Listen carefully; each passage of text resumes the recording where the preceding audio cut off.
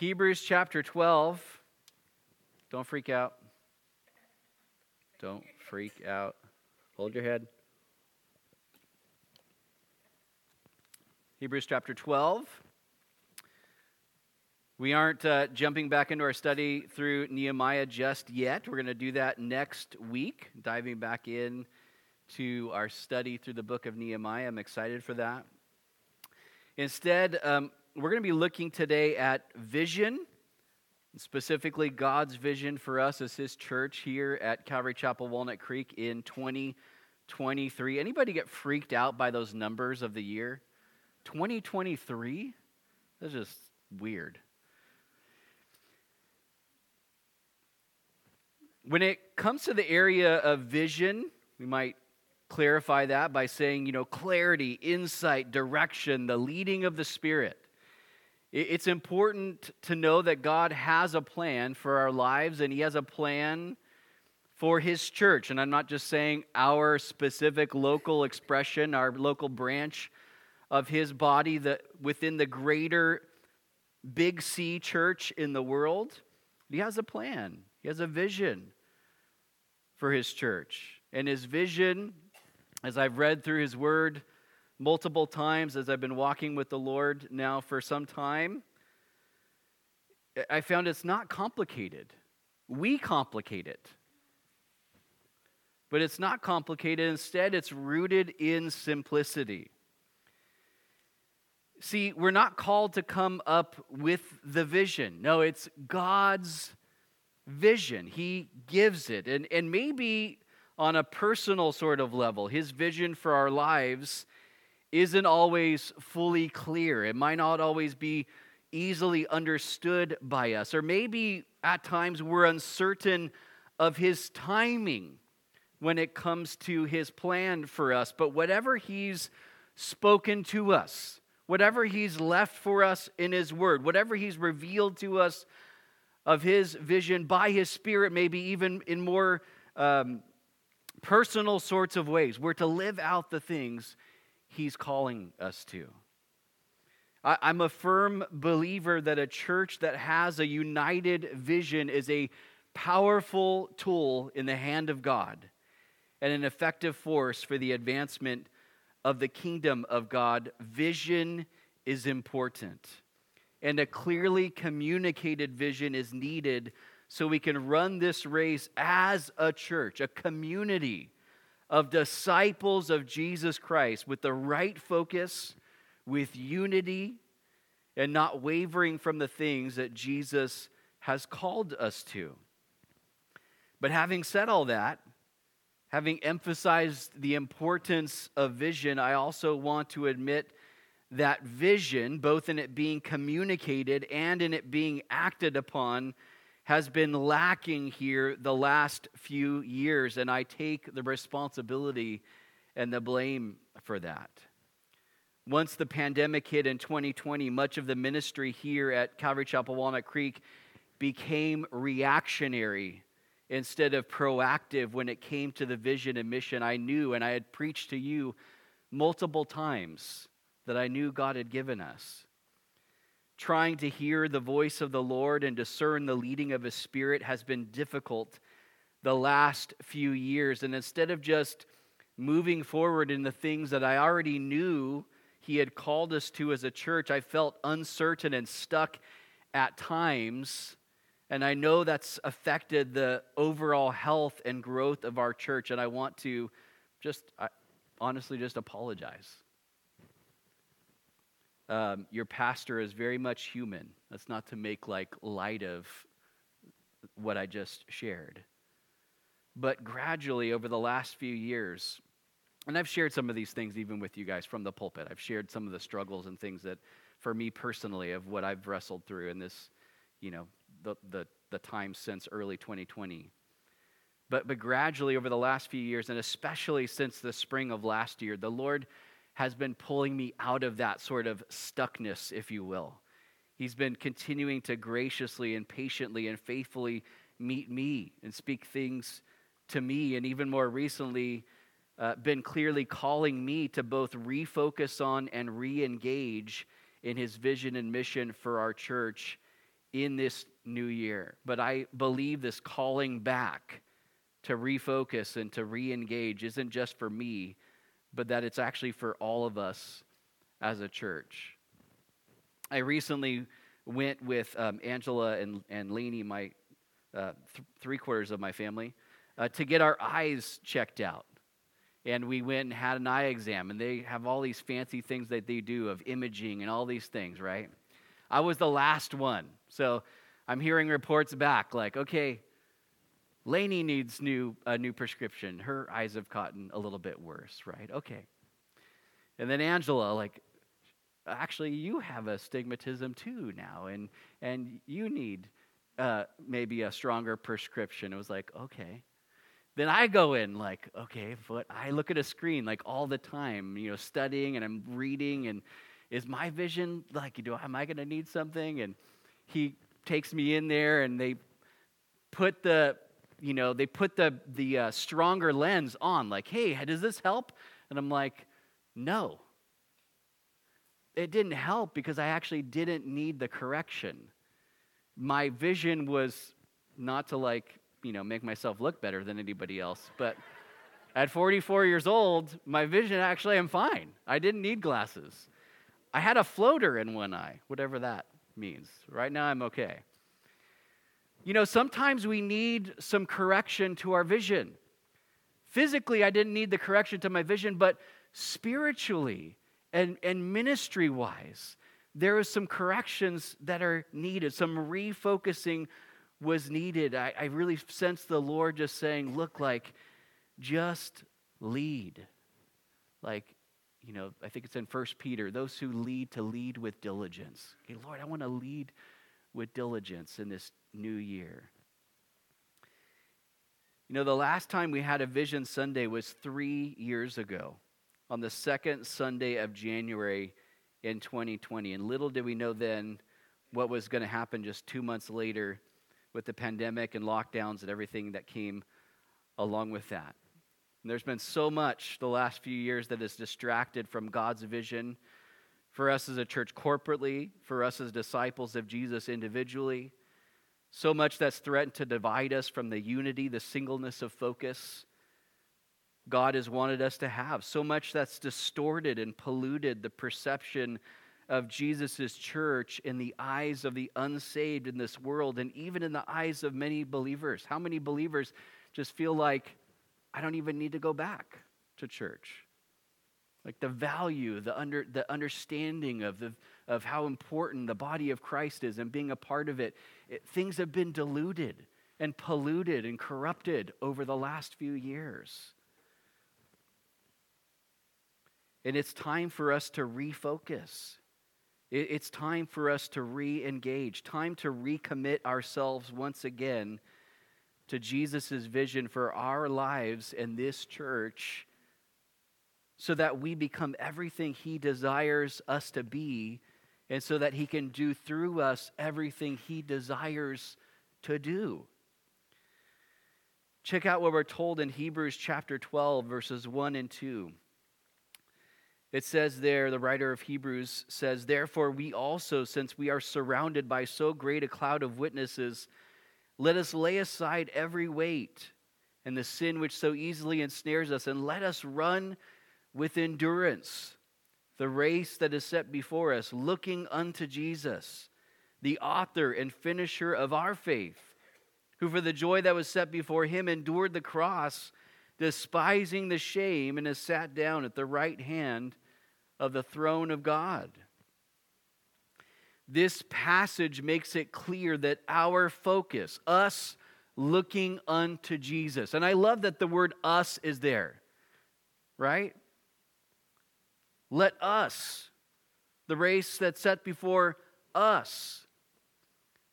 Our Christian life is to be lived out in community with other people who are also running the same race, seeking to live the same life of faith. But we're all doing the same thing. We're all trying to run well. We all want to run with endurance. Man, have we sensed that the last few years, how much we need endurance to just not lose it, to not succumb to everything that's going on, to not buckle under the burden of the jacked up things that are going on in our world all the time. God, give us endurance. Help us to run, looking unto Jesus. That we need to have a clear focus. But this passage also makes it clear that God cares about our engagement, because he calls us to run, and to run with endurance. This passage of Hebrews 12 is a reminder of where our vision is to be fixed and where our vision for life is to be found, and that's Jesus Christ. He's not only who we are to stay focused on, he's also the one we're to be taking all of our cues from. The one who is the head of the church is the one that we're to be following and submitting our lives and this church to. He's the authority, the one with the plan, the vision, and the one who has a limitless supply of power made ready and available to us so that we can take the vision he's giving and live it out. He's supplying us with the vision and the mission, and he just wants us both personally and corporately or collectively as a church to be fully focused on and engaged in what he's already doing and desiring for us to prioritize continually. Now, there are three major areas of vision and mission. And for some of us, this is going to be like, you know what? I know these areas. Many of you are new the last few years. These are maybe new things for you to hear from the pulpit. But three major areas of vision and mission I believe God wants us to refocus on and re-engage in as a church in this new year. And each of these areas of vision and mission are non-negotiables. These are things that cannot and will not ever change for us as a church. And maybe for some even, it's sort of, this study even maybe sort of clarifying or refocusing for your perception of what Jesus' church is to be in the first place. What's the purpose of us? So let's get into it. The first major area of vision and mission that God wants us to refocus on and re-engage in 2023 is this, that we are to love God.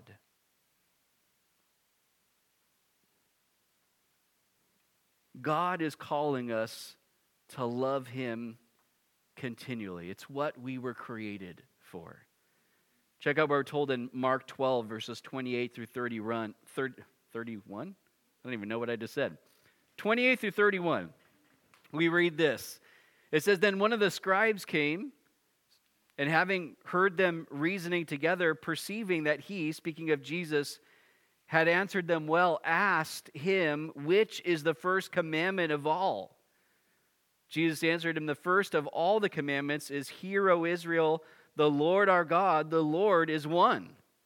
And you shall love the Lord your God with all your heart, with all your soul, with all your mind, and with all your strength. This is the first commandment.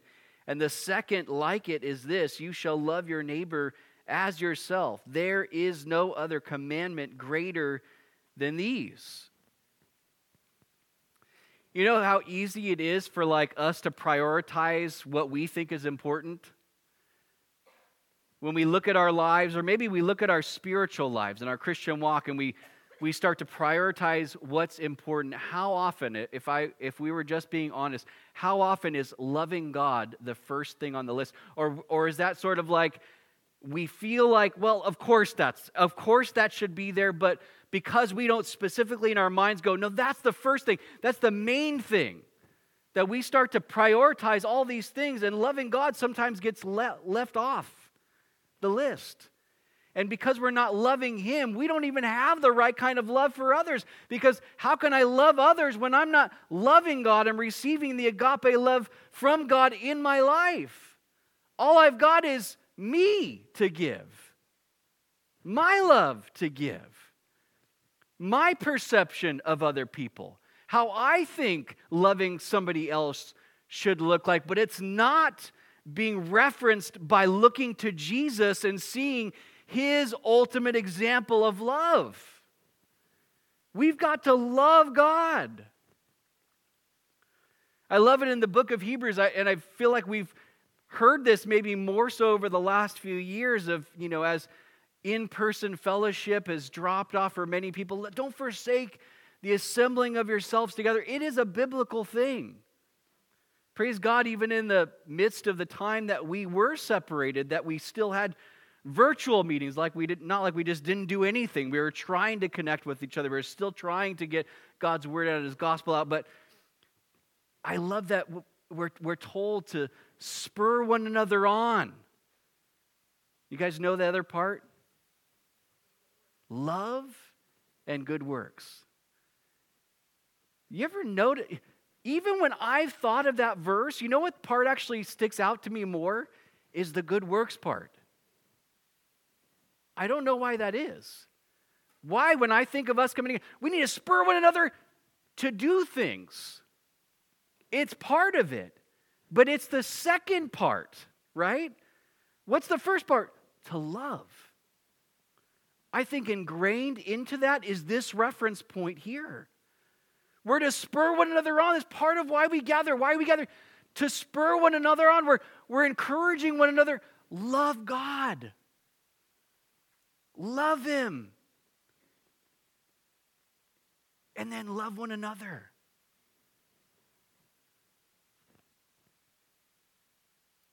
The first and primary goal and drive of our Christian life and of this church is to love the Lord our God with all that we have and all that we are.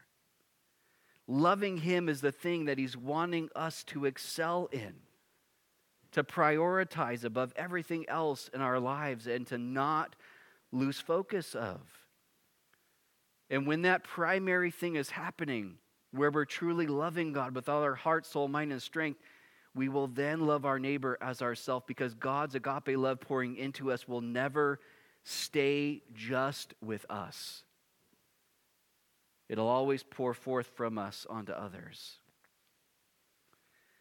Check out a different passage, also very important in understanding this first element.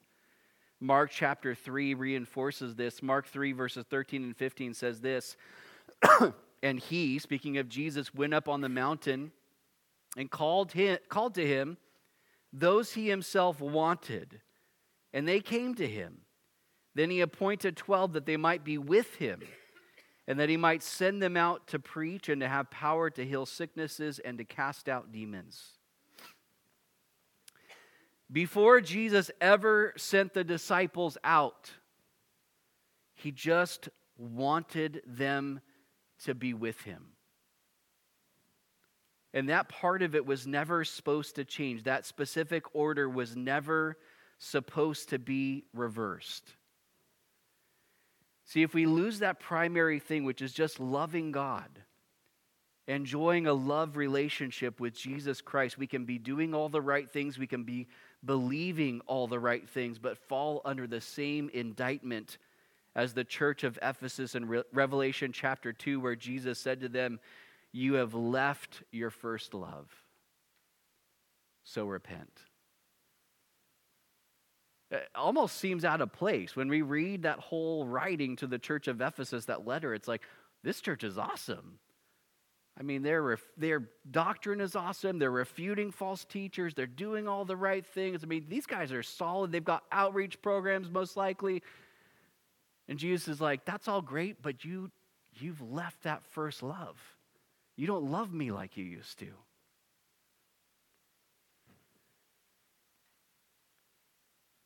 What does it mean to repent? We turn from the thing that's taking our attention away, that's taking our love away, and we turn back to the Lord. God, I just want to love you with every bit of me. Individually and as a church, this is the first and primary thing God is wanting us to be about, loving Him. And this love for God should well up in us a radical worship of Him. I forgot to tell you guys this. When we went and did the joint Christmas Eve service at Fair Oaks Church, Pastor Chad had told me afterwards, like, man, people were singing. I could hear people singing. Is your church like, are they like really into singing? And I'm like, well, we sing. I thought it was all of us. And how he put it, it was like, we brought the singing. And I'm like, that's awesome.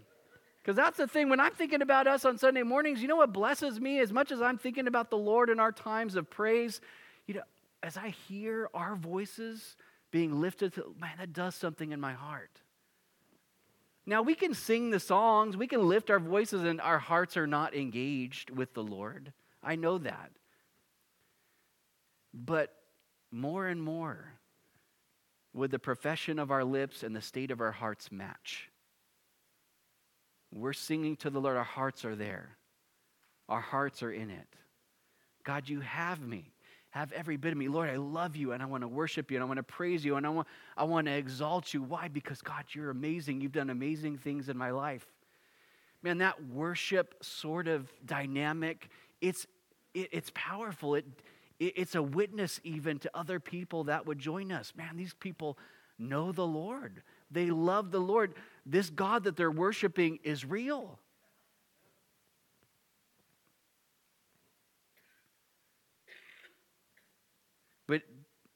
But we won't grow in our love for God if we're not tending to, if we're not cultivating our love relationship with God in Christ. We've got to spend time with Him. How do we grow in our love for God? Spend time with Him. Listen to His word and then obey Him. If you love me, you'll obey my commandments, Jesus said.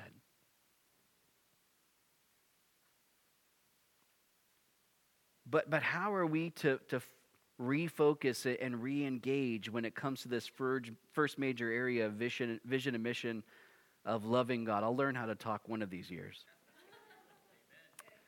Amen. We do this by actively and intentionally making our church experience about Jesus and not about us. Seeing every part of every gathering as an opportunity to love and worship God with our whole hearts. Which means we come Sunday mornings with our hearts and minds prepared to meet with and love and worship our Lord. I want to encourage you, don't approach your church involvement haphazardly, by chance. When you're going to bed the night before, think about and prepare. You know what? I want to get up at a certain time. I don't want to get there late. I want to get there actually early. I'd like to be a part of the prayer time. I want to be a part of the setup. Maybe it's just like, I just want to get there so I have a little bit of time to fellowship before the service starts. I want to be able to get my kids into church. And this isn't a diss. This isn't a condemning word. Just as Julian was sharing in the opening worship of knowing the storm's coming, and so he's preparing the rain gutters, which I tried. I watched your story on Instagram, and I'm like, I need to get out there. It did something to me. I'm like, I got to clean out my rain gutters. What do I have? I'm like, I've got this janky rake that doesn't even fit in there well. I'm like, I got half probably of the rain gutter cleared out. But that his preparedness wanted me to prepare. It did something to me. But what about if we approached our time with the people of God, our time with the Lord in the same sort of way? God, I want to be thoughtful. I want to approach it. Lord, I'm coming because I love you. I'm being engaged with your people because I love you and I want to love them.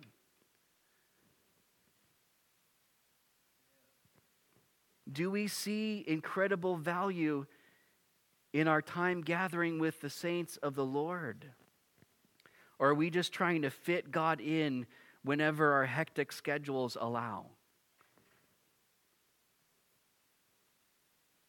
We have to resolve in our minds that our highest good as the people of God is to give Him all of our love, all of our worship, every part of us. You want to make a resolution this year? Make that the first one. God, I want to love you. I want to worship you. I want to be fully surrendered to you every single day. Loving God is what will lead us into right love for others. But we won't have that right love for others if we aren't first loving God. But again, this is that first area. We're to love Him. We've got to be committed to that. We got to be focused on that. We have to be engaged in that aspect of what God is desiring for us as a church. Moving on, though, the second major area of vision and mission God wants us to refocus on and re-engage in this new year is that we're to equip the saints. God is calling us as a church to equip His people, His saints. That's us. Which primarily happens through faithfully teaching the Word of God. Check out what the Apostle Paul told the church in Ephesus in Ephesians 4, verses 11 and 12. Paul there says, and He, speaking of Jesus, He Himself gave some to be apostles, some prophets, some evangelists, and some pastors and teachers, for the equipping of the saints, for the work of ministry, for the edifying of the body of Christ. God's calling upon me as a pastor teacher, and that is actually one description there in the Greek, is to teach the Word of God so that we as the saints of God would be equipped for the work of ministry, for the edifying, the strengthening, the building up of the body of Christ. Why? Because Jesus is completely invested in His church. You, us. The teaching of the Word of God equips us to be able to minister, to serve God. Whether that's ministry in our home, or at work, or out in the community, or here on Sunday mornings, or at any of our gatherings, or wherever it is that God puts us. God is always desiring to equip and prepare us because He wants to use us to draw people to Himself and bring Himself glory, and because He's desiring to use us to be a blessing and a source of edification, building up of others in His church.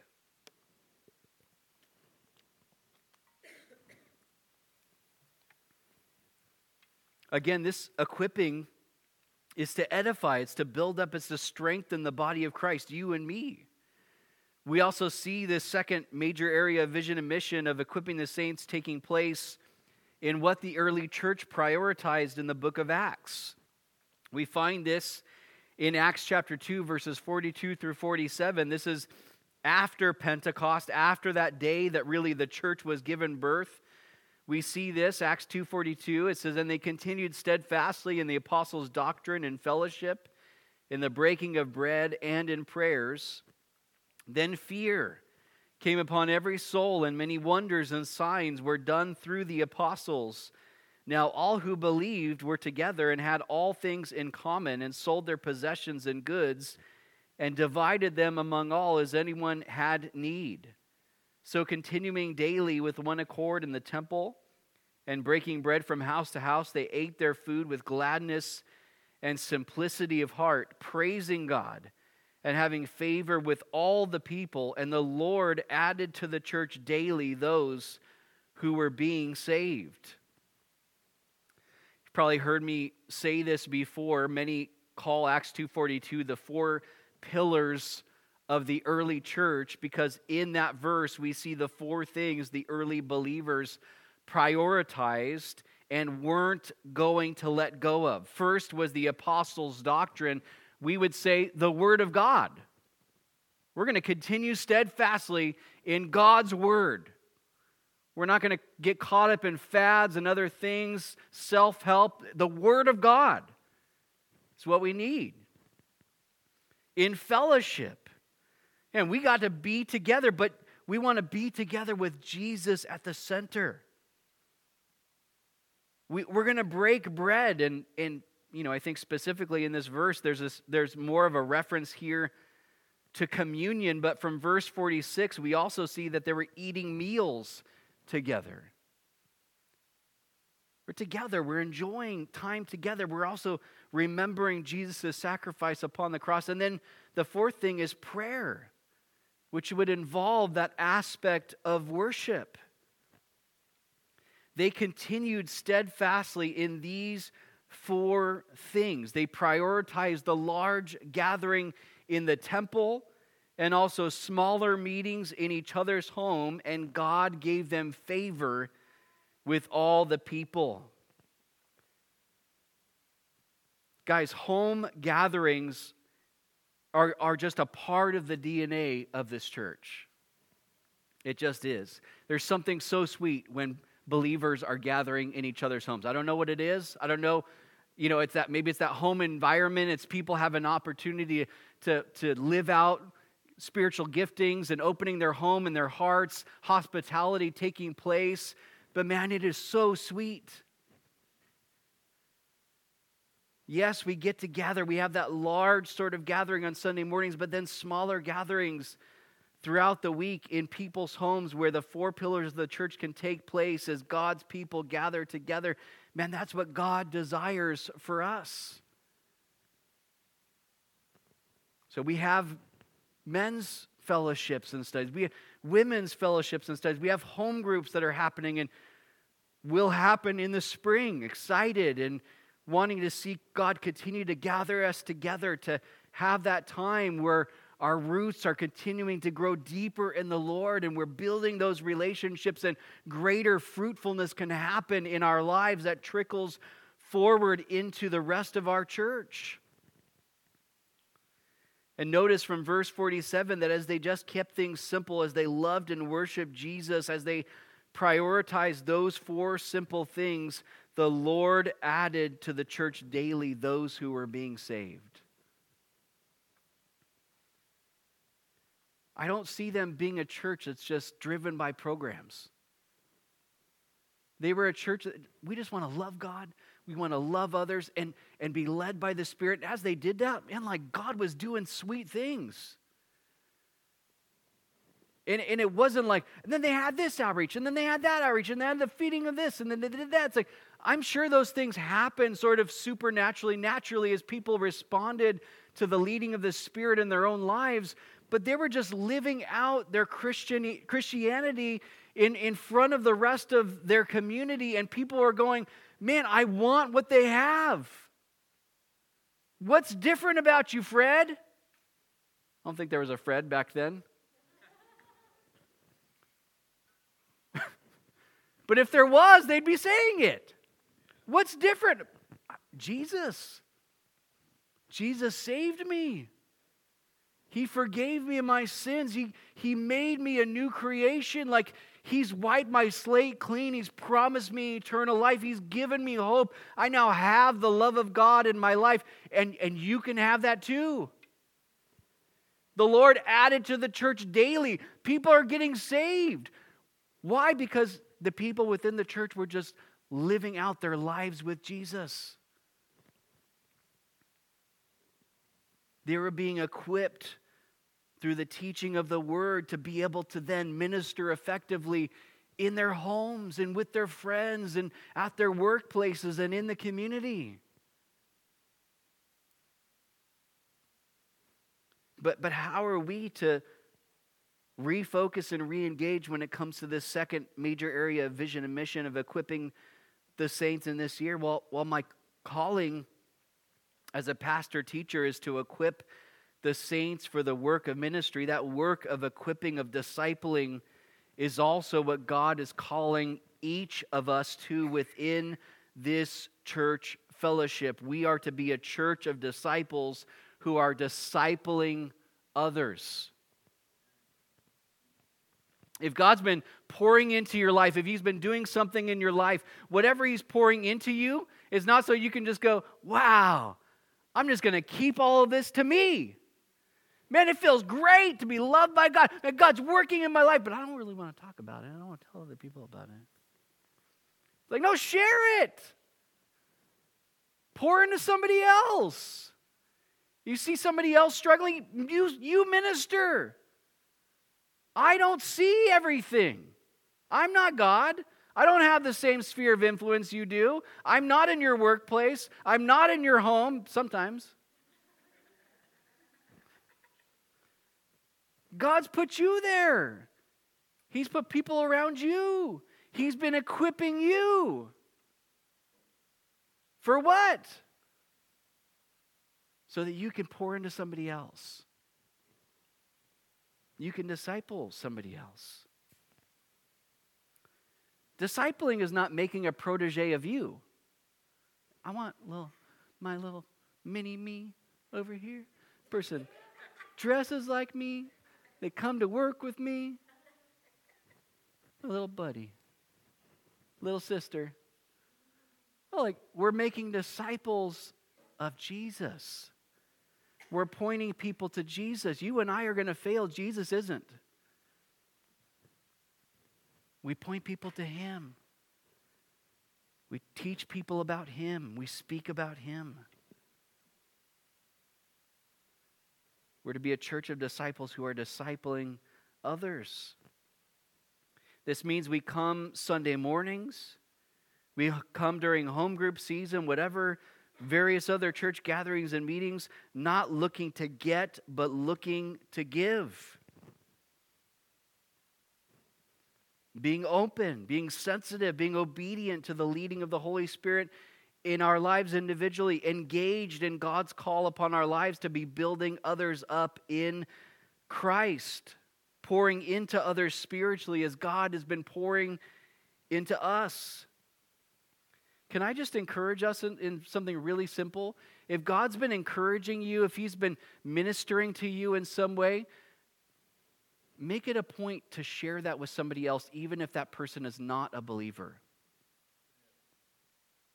You know, God's been showing me something in His Word. God's been convicting me of something in my life. God's been encouraging me with this thing. Watch what God does through something just as simple of sharing what God is doing in your life with somebody else. Watch how God works on somebody else's life through that. The witness of that.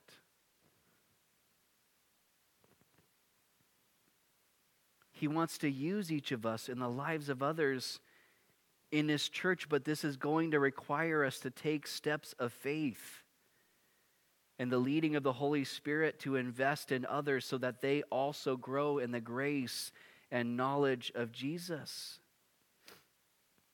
When it comes to this second major area of vision and mission of equipping the saints, the natural, supernatural progression of us loving Jesus, spending time with Jesus, looking unto Jesus, is that we will then look outside of ourselves and want to see others loving Jesus and looking to Jesus and living for Jesus too. Let me remind us, the heart of Jesus is for people. He wasn't focused inwardly, but outwardly on others. He spent his days investing in people, and much of that with his disciples. His heart was for his disciples, so he invited them in. And he spent time with them, and he lived his life with them, and he taught them, and he served them, and he called them out to greater places of faith, and he empowered them, and he gave them opportunities to serve, and he was an example to them. And this is to be our heart for other believers too. So we've looked at this second major area, but let's move on into our final area here. The third major area of vision and mission God wants us to refocus on and re-engage in is this: we're to reach the lost. You know, we could argue that reach the lost may come like after loving God. But part of us really being effective in reaching the lost happens because we've been being equipped to then reach the lost. Jesus came to seek and to save that which is lost. He said that in Luke 19, verse 10. And he's entrusted his gospel to us to share with others so that they can come to a saving knowledge of Jesus just as we have. God is calling us to reach out to the lost in the world around us with the love of Jesus and preaching the gospel of Jesus. We already saw that God is desiring us to love him and then to love others. But we can't forget that loving our neighbor isn't just speaking of a fellow believer, but it's also speaking of those who are steeped in sin and darkness. Do we ever, I don't know about you, do you ever forget that you were just as much of a sinner as the person that you feel like, God, I don't know if you're ever going to reach them? Other people might have been saying that about you. And I don't know. They're really messed up. They're really prideful. Person's a jerk. And then God got a hold of your life and He saved you. And now we're looking at other people and we're like, I don't know. They're a jerk. They're rebellious. They're steeped in sin and darkness. It is helpful for us to remember who we once were as we look at the people around us. Guys, we need to reach out to the lost with the agape love of God, and they need to see His love in our lives. Check out what Jesus said in John 13, verses 34 and 35. He said, "A new commandment I give to you, that you love one another as I have loved you, that you also love one another. By this, all will know that you are my disciples, if you have love for one another."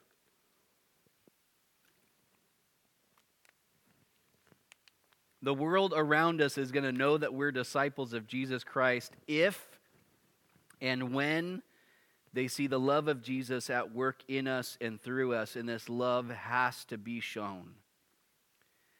And we do this individually and as a church by first looking to Jesus, being empowered by His Spirit, living like Jesus, taking and making the most of the opportunities He gives us with those He places around us. And there's a passage in 1 John chapter 3 that shows us part of how we as a church are to reach out to those around us. 1 John chapter 3, verses 16 through 18 says this.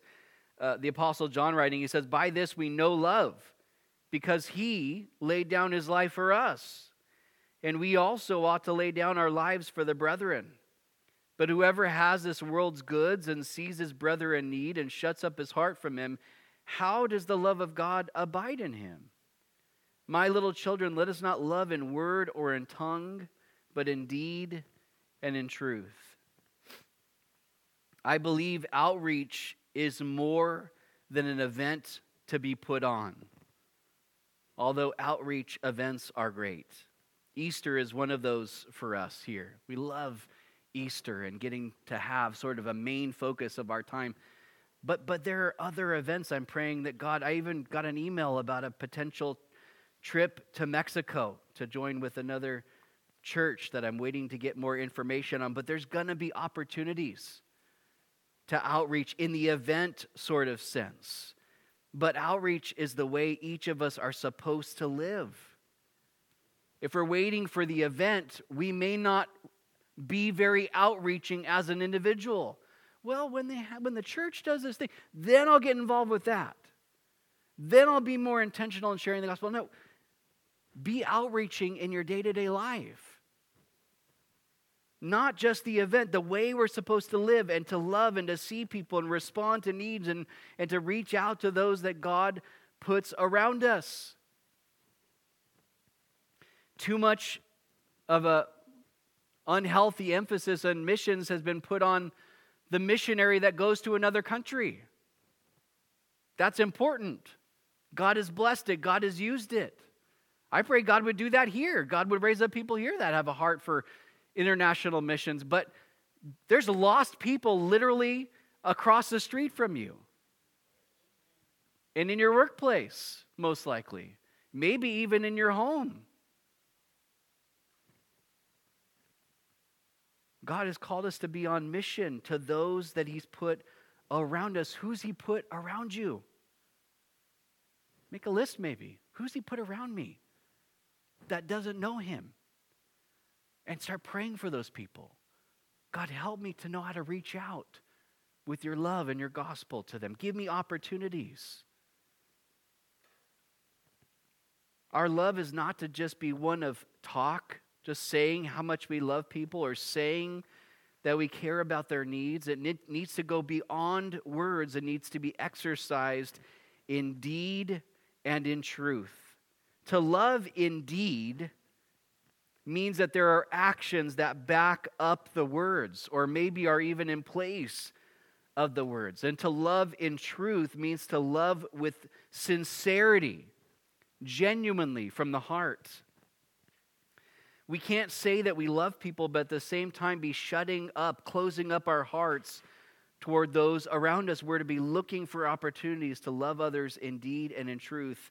But understand that when we seek to love others like Jesus, it'll always require some sort of sacrifice on our part. Just as Jesus' demonstration of love cost him his life, agape love will always cost us. But the cost is always worth it because it honors and glorifies our Lord. So part of how we reach the lost is by loving in deed and truth, but loving like Jesus loved us and gave himself for us. But the other part of how we reach the lost is by sharing the gospel of Jesus Christ, which is embedded in Jesus' great commission to us. I've said this in the past, but I haven't said it in probably a number of years now. But if you've ever heard that expression, preach the gospel and when necessary, use words, I will reemphasize to you again today. That is the dumbest thing that I've ever heard in my life. I'm sorry. Whoever invented that saying, God bless you. But the gospel message is a message that must be communicated. It's a message to be communicated. So to say, preach the gospel and when necessary, use word, it's missing the point. Preach the gospel and use word. Preach the gospel by your life and actually preach it with your mouth. Or if it's through sign language, preach it through the sign language. If it's preaching it through Instagram or a text message or an email, preach it. It needs to be communicated. It needs to be understood so that it can be received. In the commission Jesus gave his disciples and is still giving us as his disciples today, he gave his vision, his plan, his mission that he wanted them and us still today to stay focused on and engaged in. Check out Matthew 28, verses 18 through 20. It says, and Jesus came and spoke to them, saying, all authority has been given to me in heaven and on earth. Go therefore and make disciples of all the nations, baptizing them in the name of the Father and of the Son and of the Holy Spirit, teaching them to observe all things that I have commanded you, and lo, I am with you always, even to the end of the age. Amen. Not one of us as disciples of Jesus Christ is exempt from Jesus' commission. This world is in desperate need of Jesus, and you and I are who Jesus wants to use, who he wants to send out into this world. I love what Pastor Bill said last week. He said, we don't have a bunch of Billy Grahams, we have a bunch of us. I think we want to put Matthew 28 and Greg Laurie or some other evangelist, that's them. Go and preach and make disciples. It's no, that's each of us. To tell people about the Savior who loves them and died for them and wants to save them from their sin and an eternity in hell and save them to himself because he just wants them. Jesus said to go, but then he also provided the power to go, the power to fulfill the commission. We see that in Acts chapter 1, verses 4 and 5, and then in verse 8, where it says, and being assembled together with them, he commanded them not to depart from Jerusalem, but to wait for the promise of the Father, which he said, you have heard from me. For John truly baptized with water, but you shall be baptized with the Holy Spirit not many days from now. But you shall receive power when the Holy Spirit has come upon you, and you shall be witnesses to me in Jerusalem and in all Judea and Samaria and to the end of the earth. And this is what we find happening about 10 days later on the day of Pentecost. Jesus making good on his promise. Jesus sending his Spirit. Jesus providing the power to be the witnesses that he called his disciples to be. And He's still doing the same thing today. Just as the commission is still for us today, the promise of the empowerment of the Spirit of God to be witnesses to Jesus in this world is also still for us today. Understand, our lives will never look like Jesus's. We will never be able to fulfill the commission of Jesus apart from being filled with and empowered by the Holy Spirit of God. You and I know what we can produce on our own, and it doesn't look like Jesus a lot of the time. But how are we to refocus and re-engage when it comes to this third major area of vision and mission of reaching the lost in this new year? Again, as my calling as a pastor teacher is to equip the saints for the work of ministry, another part of that work of equipping us as saints is so that we take the gospel we've received and share it with others who don't yet know Christ personally. We are to make disciples of those who aren't yet disciples, the lost. In order for disciples to be made, the gospel has to be proclaimed. We are to be a church of disciples who are making other disciples.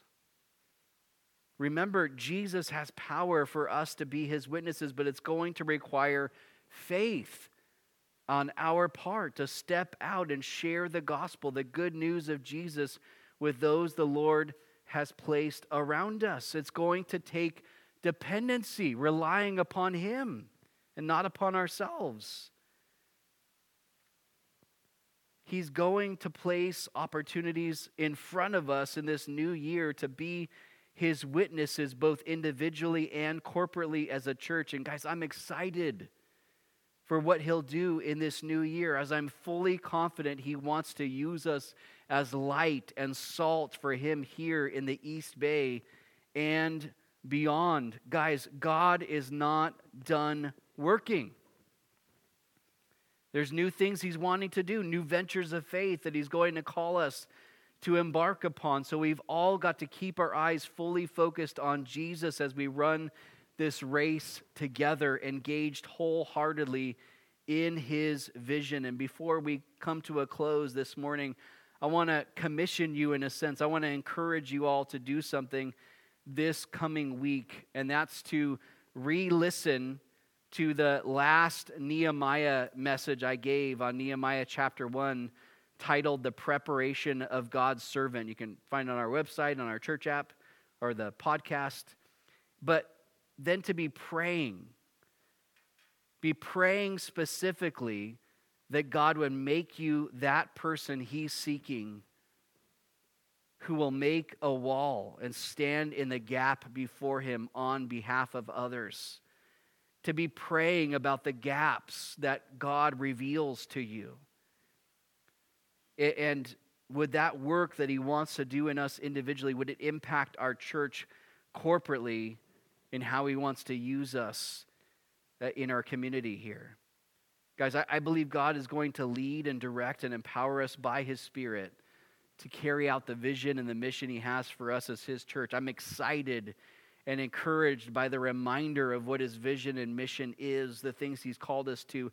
I'm committed to his call to me to refocus and re-engage. I pray you will be too, and I'm thankful that I get to serve Jesus alongside each and every one of you as we partner together in serving and glorifying Jesus in this world. And I'm believing God at his word that he is able and wanting to do exceedingly abundantly above all that we ask or think, according to the power that works in us, and that to him will be all the glory in this church by Christ Jesus to all generations forever and ever.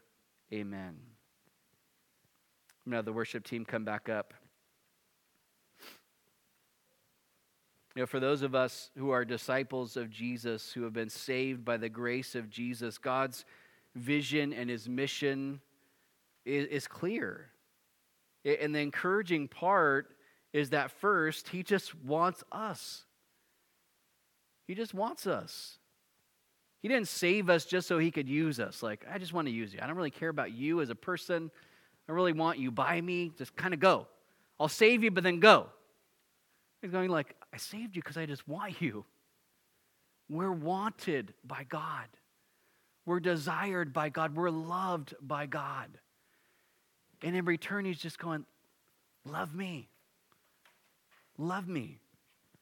And would we do that? Would we make that our highest priority in this year? But then from that place, he wants to use us so that those in his church will be built up and encouraged, that we would have an outward sort of focus, not an inward focus. God, how can you use me? How can you make me a blessing? How can you use me so that others grow into all that God desires them to be? And then, Lord, would you use me so that others who are separated from Christ will come to know him through our witness, our words, and our deeds. But for those who don't have a personal relationship with Jesus Christ, his love for you and his desire to save and forgive you and have a personal relationship with you is also just as clear. I pray this morning there'd be some commitments being made. We commit to a lot of things. We make commitments every day. But are we committing ourselves to the things that are actually closest to the heart of God? The things that God values, the thing that he wants us to prioritize. I pray that individually we would, and that as a church we will. Amen?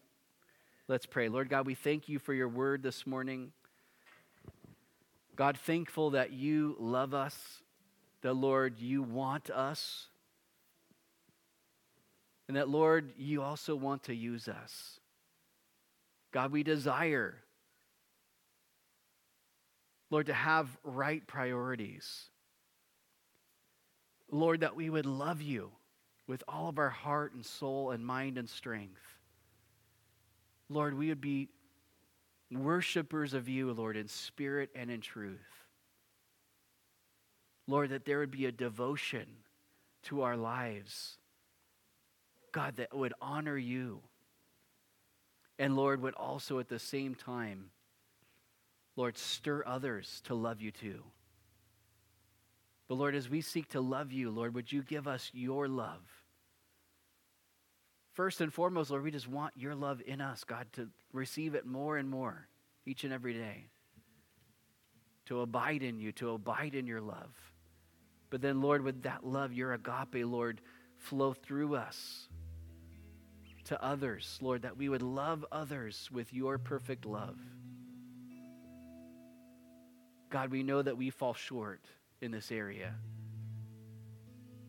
Lord, our love is conditional. It's not always sacrificial. It's not always selfless. God, would our love match yours?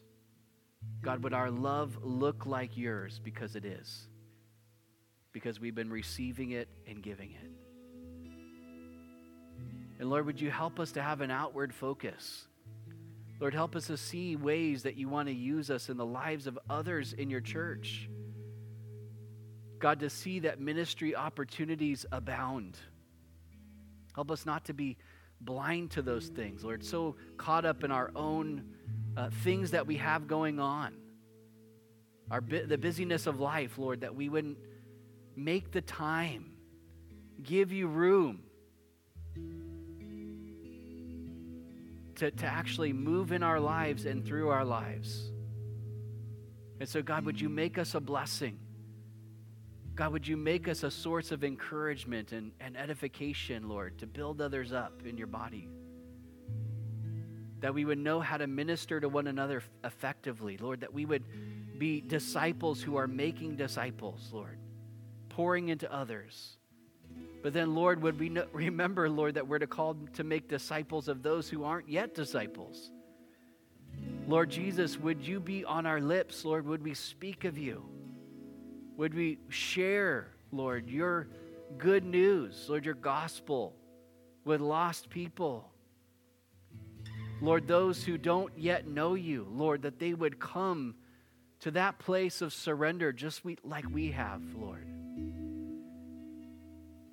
That God, those who are in darkness, in the shadow of death, would find light and life and hope, be brought into the kingdom of Jesus. Lord, would you do that, God? Even now, would you be convicting hearts? Lord, would you be convincing, Lord, our friends and family members and coworkers and neighbors, Lord, who don't know you. God, give us those opportunities. Lord, give us those open doors. Help us to love them well. Lord, would they know that we're your disciples because they see your love at work in us? Lord, would they be drawn to you because they've heard your gospel come from our lips? Lord, make us those ambassadors of yours who represent you well in this world. God, we need your help, Lord. We need your grace. We need the power of your Spirit to do it. But God, we're thankful that you supplied us with your grace. You supplied us with help. You supplied us with an abundance of your Spirit, Lord, to do those things that you've called us to do. Lord, help us to rely upon you. Lord, help us to walk by faith. God, would you use us individually, but Lord, would you also use our church collectively, corporately, Lord, in this year, Lord, make us that city set on a hill that others see, Lord, and go, man, I need Jesus. Lord, make us a beacon of hope in the East Bay, Lord, in the Diablo's shadow, Lord, in the Diablo's valley, the valley of the devil, Lord, that's where we are. And yet, Lord, we are the people of Jesus who you've redeemed. And so, God, use us in these days. Lord, give us opportunities, Lord, as a church to make you known. Lord, build your church here at Calvary Walnut Creek. Lord, bless your church. Empower your church, Lord. Provide for your church, Lord God. Protect your church, Lord. Unify your church. God, make us, Lord, an instrument in your hand that blesses your heart and glorifies you. And God, if there's anybody here today and they don't just first have a personal saving relationship with you, Lord, maybe they've never surrendered their lives to you. Maybe they know about you, maybe they've come to church, and maybe their grandparent talked to them about you, but Lord, there's never just been that moment in their own life where they've opened their heart to you and just said, Jesus, I'm a sinner and I need you to save me and forgive me. And if that's anybody in here this morning and you need to make that decision for Jesus Christ, would you just raise your hand so I can pray for you this morning? If that's anybody in here at all and you're going, that's me. I need Jesus. I need his hope. I need his love. I need his forgiveness. I need his grace. Well, God, would you continue to work by your Spirit in our time of gathering this morning as we sing these songs of praise and response to you, Lord, would our hearts be near as our praise goes forth. God, would you continue to have your way this morning? And Lord, we commit this year of ministry. We commit our church. We commit ourselves to you this morning. Lord, help us to stay focused and stay engaged in your vision and mission, Lord God. We thank you. We love you, Lord. And we pray these things in Jesus' name. Amen.